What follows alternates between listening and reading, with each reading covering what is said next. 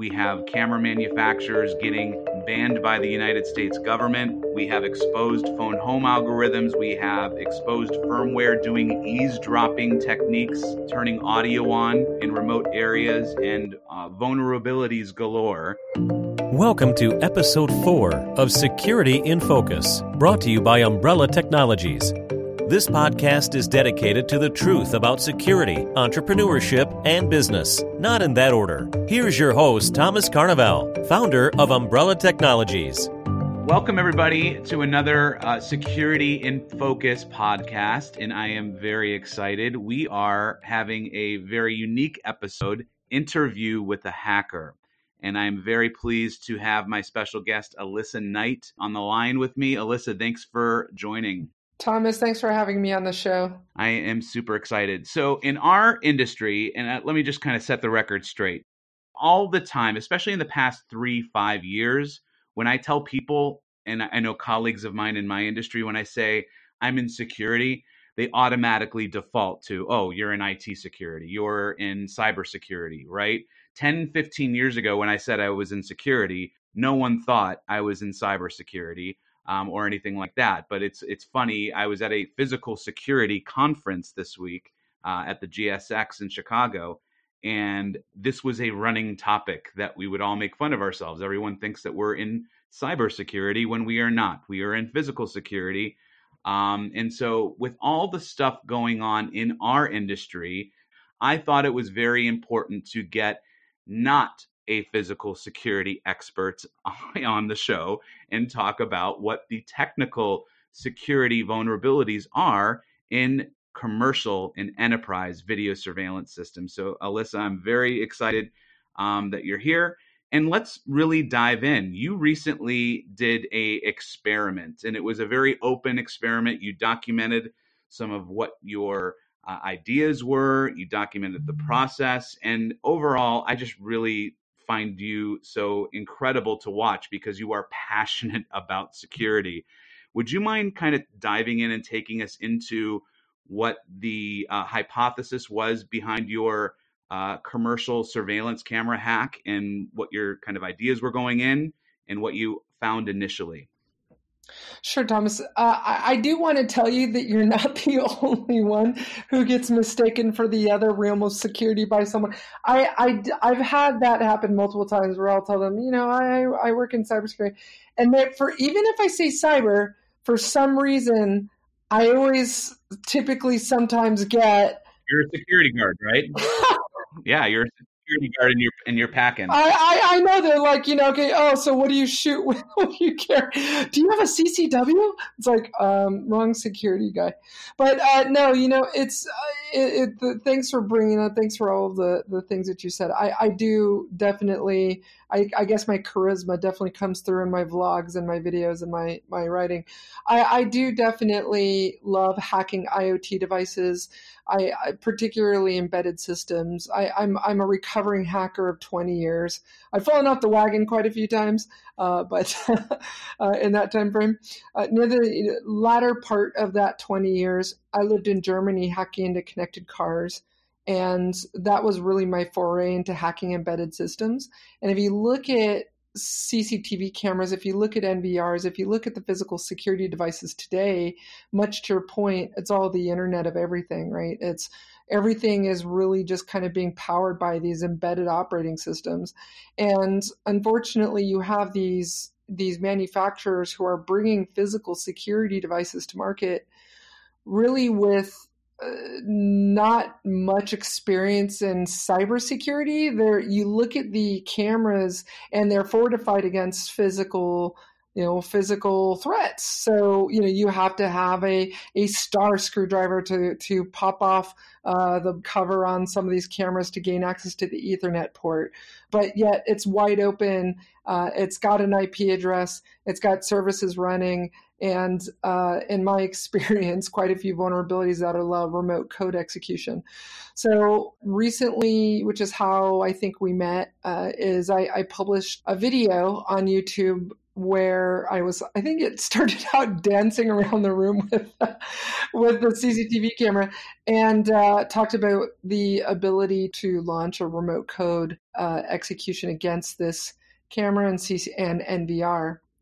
And, in my experience, a lot of these cameras, a lot of these NVR devices, these network video recorders, have vulnerabilities. They're not properly hardened by the manufacturer. There's vulnerable services running on it that allow remote code execution and allow you to ultimately gain a shell on the device. Now, what was interesting about the research that I published is I was actually able to pivot from the CCTV camera into the network of the organization. So I was able to do this with both a bank and a casino. So if you think about it, it's kind of like that's the jackpot. Exactly, literally with the casino. It's interesting because for me, I'm always thinking of innovative new ways to pivot within a network. And the problem is a lot of these organizations are deploying these physical cameras or these physical security devices, and they're not isolating them onto their own network. They're bringing them in as part of the corporate Wi-Fi network or the corporate network. And once you have a foothold on a camera, if it's not micro-segmented into its own network, you can then reach other systems on that same network. And for me, I was able to then pivot to other systems within the Windows Active Directory domain. So, organizations need to understand that these CCTV cameras, these NVRs, they need to be protected. They need to be secured just like they would their Windows servers or their Linux servers, because that's really what these things are. It's amazing to me how still some people don't understand the differences of competencies and core competencies that go into securing a facility. You have your drywall guys, you have your electricians, you have your network infrastructure, but more often than not, you have a combination of carpenters and electricians doing surveillance systems. And they don't know how to do basic username and password encryption on an IP camera, let alone set up a gateway or a subnet or configure that IP address. And what bothers me even more is my industry, and I never hesitate or shy away from complaining or with motivation to make it better, right? Complaining on its own is just complaining, but too many manufacturers in the physical security industry call themselves now cyber experts. And they give these white papers on how to do cyber hardening. And because they're really not speaking to the end user. They're not speaking to the casino or the bank. They're speaking to the people that are buying their products off the shelf of a distributor and installing it for the wide variety of commercial facilities out there. And they're trying to do this through education, but the reality is it's very, very weak sauce for all intents and purposes, and it's more reactive in PR from what I'm seeing, and very less about how are you securing your infrastructure. So you were able to get all the way home from some of these initial discoveries. I definitely want to understand if I'm an IT manager, because that is happening. I've seen the evolution in the past 10, 12 years. It's still the security manager's job to do threat analysis, but more often than not, it's now becoming the responsibility of the IT manager to design, specify surveillance infrastructure for a bank or for a commercial facility or for a casino. And have you thought about what some lessons learned could be for a job title like that? Sure. I learned a lot in this research that I've been doing, and I continue to learn, right? The interesting thing about this attack vector is you can do it from your car sitting in the parking lot of the facility, right? That's the scary thing. I don't need to try and social engineer my way past the front desk. I don't need to buy a uniform and pretend that I work for a particular company as a repair person. I just sat in my car. These cameras were connected to the wireless network for the organization that I was hacking, and unfortunately, there was weak encryption being used with the wireless network. I used some basic tools. One in particular was a PwnPad. which is a tablet that was purpose-built from the ground up as a wireless hacking device. And I was able to crack the key for the wireless network. And I was then able to become a client on this wireless network that the cameras were connected to. This allowed me to then reach the IP addresses of the cameras that were sitting in the parking lot from my car and then jump into without doing a sniff, without sniffing the network at all. Right. So actually, the way this tool works is that it allows you to actually sniff the packets of the wireless network for offline cracking. Oh. And it's pretty interesting. But so in any case, I was able to actually gain access to the wireless network once I had cracked the key. And you don't need to successfully authenticate with the wireless network in order to sniff the packets and then crack the key. So once I had the key, I could then connect to the network as a legitimate wireless client and then access these cameras and then pivot. My recommendation would definitely be you need to think about all things around physical security, not just the physical threats to the devices, right? So these are enclosed devices. I really couldn't walk up to these cameras and, access the Ethernet port. I think the extent of which, much to your point, I think that's the extent to which the manufacturers think through these things, is they don't think about the cybersecurity implications. Like, why are these cameras listening? Why do they have a web server listening on this port number or the service listening on this port number when it's not needed? That sort of thing. But in my experience, a lot of these devices have never gone through a penetration test. They've never been static or dynamic code analysis has been done. So my advice is, if you're using these CCTV cameras on a wireless network, make sure that the wireless network is using a strong key. Make sure that that you've got proper cybersecurity controls around the wireless network, in addition to making sure that you yourself perform a penetration test of these devices. Unfortunately, we as practitioners can't rely solely on the manufacturer to do their due diligence and eat their own dog food and perform penetration testing of their devices. We need to take the onus and the responsibility to make sure that if we're going to invest in this infrastructure, we're going to invest in these devices, that we are taking care to perform penetration testing of them. Make sure that they're part of our regular patch management strategy and vulnerability management strategy, to make sure they're regularly patched, that we update the firmware on these devices. A lot of the organizations that I've tested and went through, they were running firmware on these cameras and these NVRs that go back years. Like, they never upgraded these devices. And, a lot of these manufacturers will make published software that makes it easy to upgrade the firmware of these devices on a mass scale. And companies still aren't doing it. I think it's a set it and forget it. They think about their servers because that's what they need to be thinking about.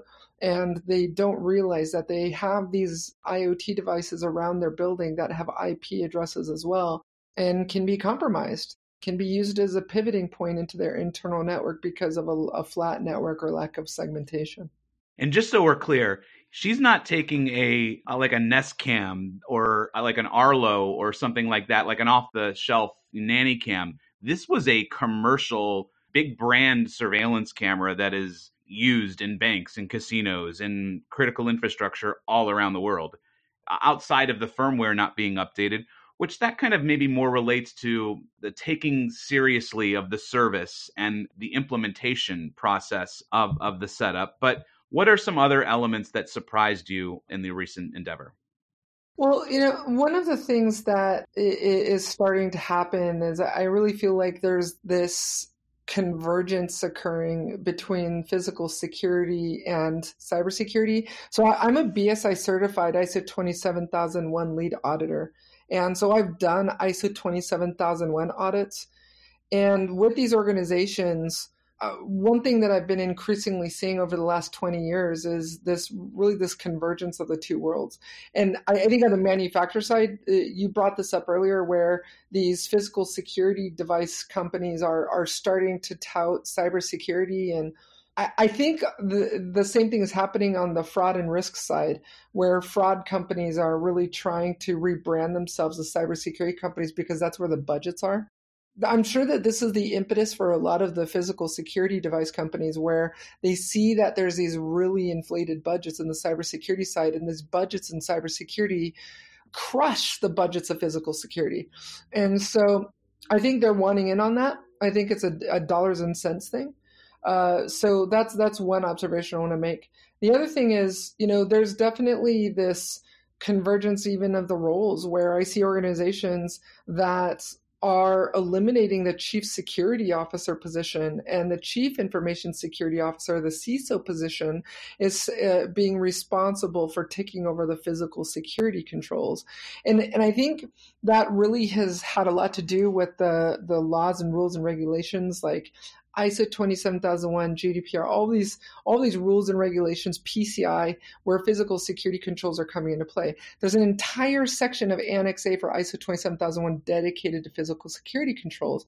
And the person who's implementing, maintaining that ISO 27001 certification or attestation is responsible for the implementation of the Annex A controls.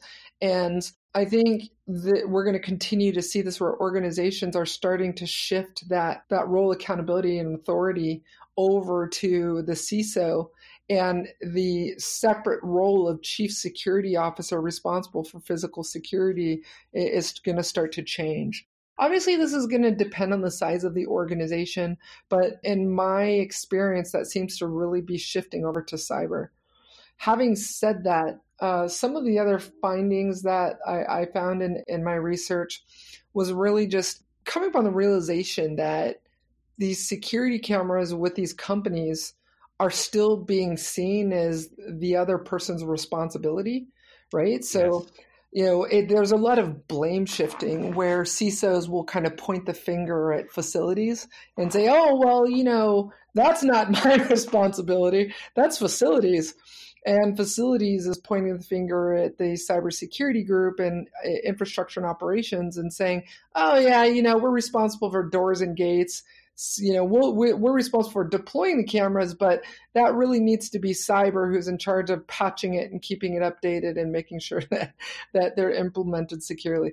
So I think there's this blame game that's going on between facilities and cybersecurity in a lot of the organizations that I've been to, where I presented these findings.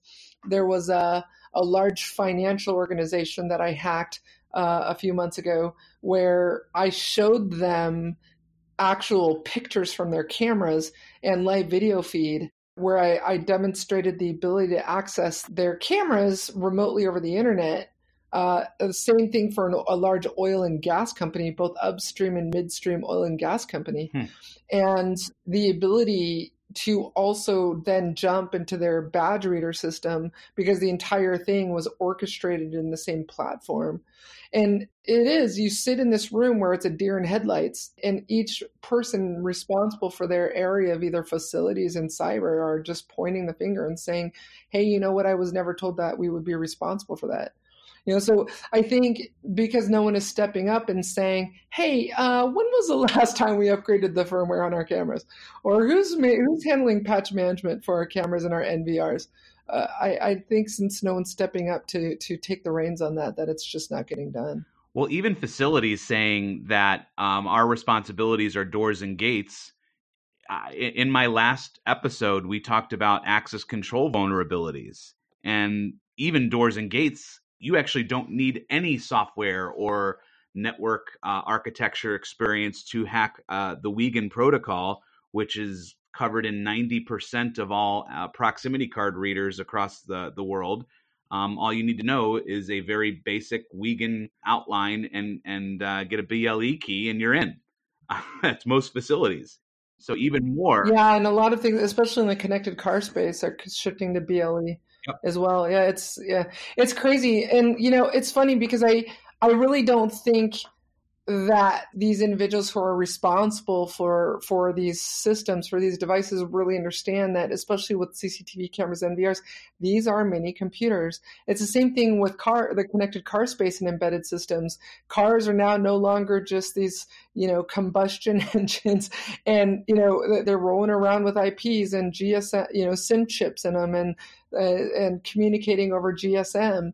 These are little mini computers with wheels. Same thing with cameras. These are computers connected to a wireless network in some cases, Ethernet in other cases. But as long as you have access to that network infrastructure, these cameras, in my experience, are not getting properly hardened and not getting secured. And it's possible to breach these devices and use them as a pivoting point into the internal network because of a lack of microsegmentation, because of a lack of just because of the prevalence of flat networks where IoT building devices, facilities, devices like SCADA systems are on the same network as the corporate LAN. So you're a certified ethical hacker, correct? Obviously. Correct. And so if you could maybe, flip that little, I'm sure it doesn't exist at all, but if you could flip that little switch and not be ethical, if you were looking to penetrate a commercial corporation, you've driven down this road a little bit already, but if I'm a hacker and I want to get into a corporate facility, why would I start potentially outside of some of what we've already said with surveillance cameras? Why would I start initially there? Well, I think it depends on your proximity, right? So if I'm targeting an organization, if I'm going to use any of the IoT devices in and around the building, I would need physical access, right? It's not something that I can do over the internet unless those cameras are connected to the internet, which is a possibility. We saw that in the large DDoS attacks with the CCTV cameras. But it depends on your vantage point to the target. So if it's a company that I want to use the IoT devices in and around the building, then yes, I'll need to drive over there. I'll need to make sure I'm within physical proximity to the devices that I'm going to be using, whether it's CCTV cameras or anything else in and around the building.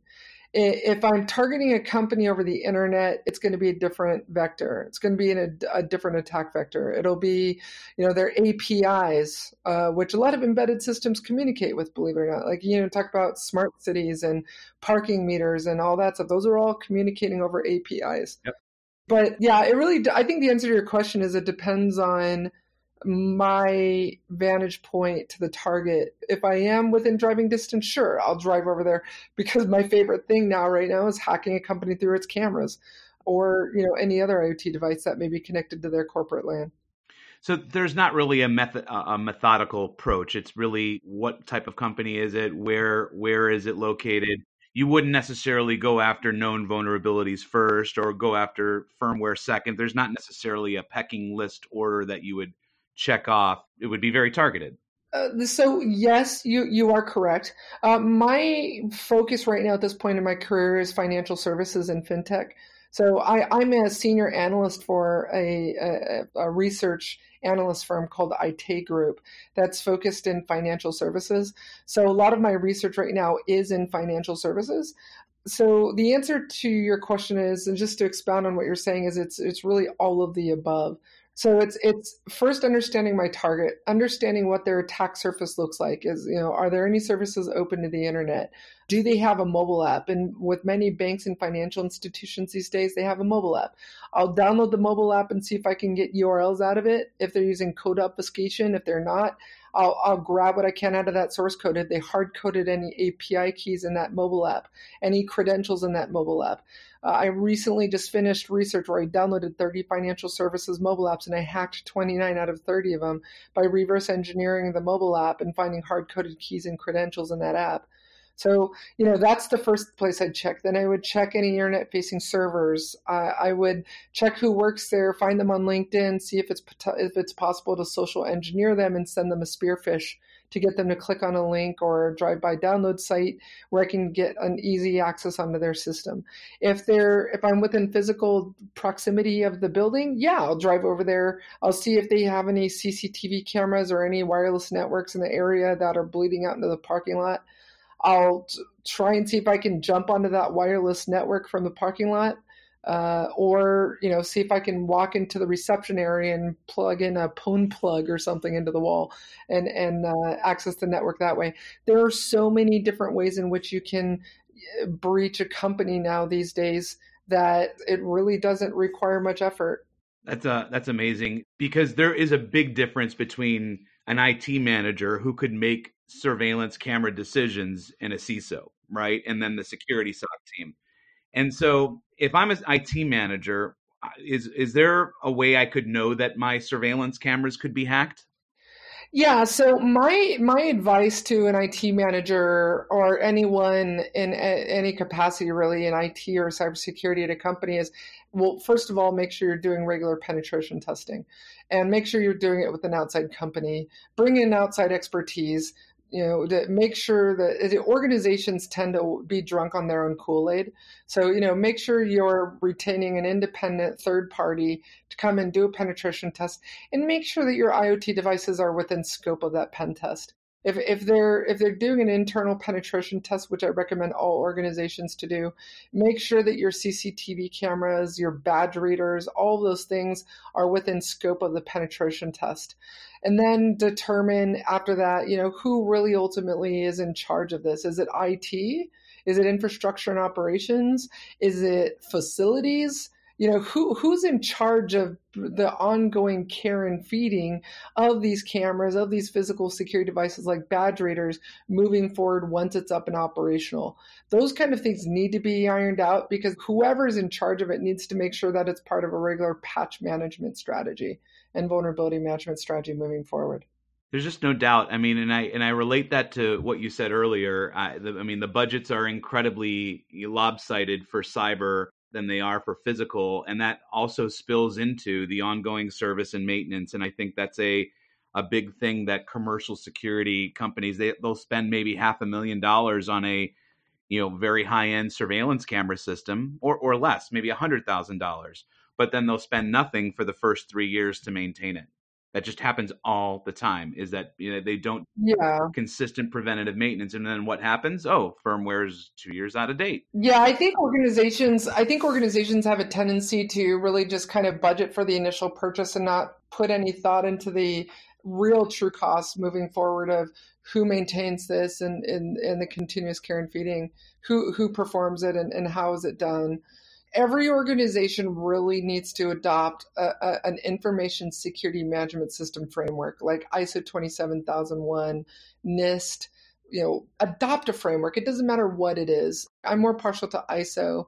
Organizations that are international, have international locations, they may find that ISO 27001 is the best fit because it's more of an international standard and it's very, very popular in Europe. Or organizations that do business with the US government or are just US only may want to look at NIST, CSP, that sort of thing. But I mean, adopt a framework. Make sure that you have some sort of plan, do, check, act, meaning a continuous OODA loop framework that where your cybersecurity program, your physical security program is part of a continuous improvement cycle, that you're continuously improving it, tracking key performance indicators on how well it's doing. Are the number of incidents, physical and cyber, going down over time? And just continuously improving those. And if you don't know how to do this internally, retain help. Reach out to organizations that have this expertise that can come in, make sure that things are operating efficiently, that waste is being eliminated, and that these devices are continuously fed and improved and kept accurate over time. Well, I am one of the opinion that you are an amazing gift, even though you're not in my industry.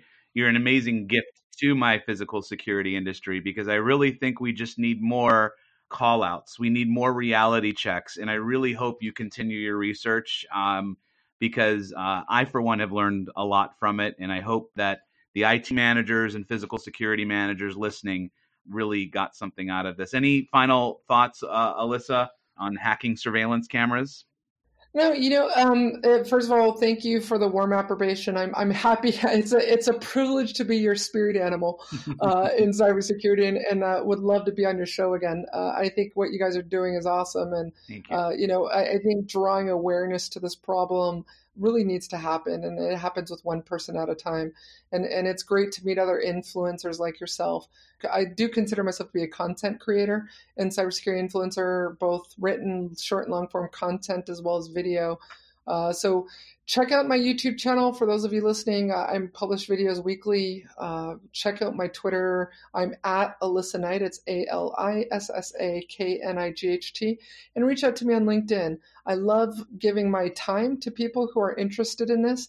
If you're interested in moving to cybersecurity, especially women out there, happy to be a guide for you and a sounding board, because we definitely need more women in this industry, and happy to provide that sort of guidance. So thank you very much for having me on your show, Thomas. It's been fun. My pleasure, Alyssa. Well, we're going to link all of those up so that you can click the link in the profiles and bio.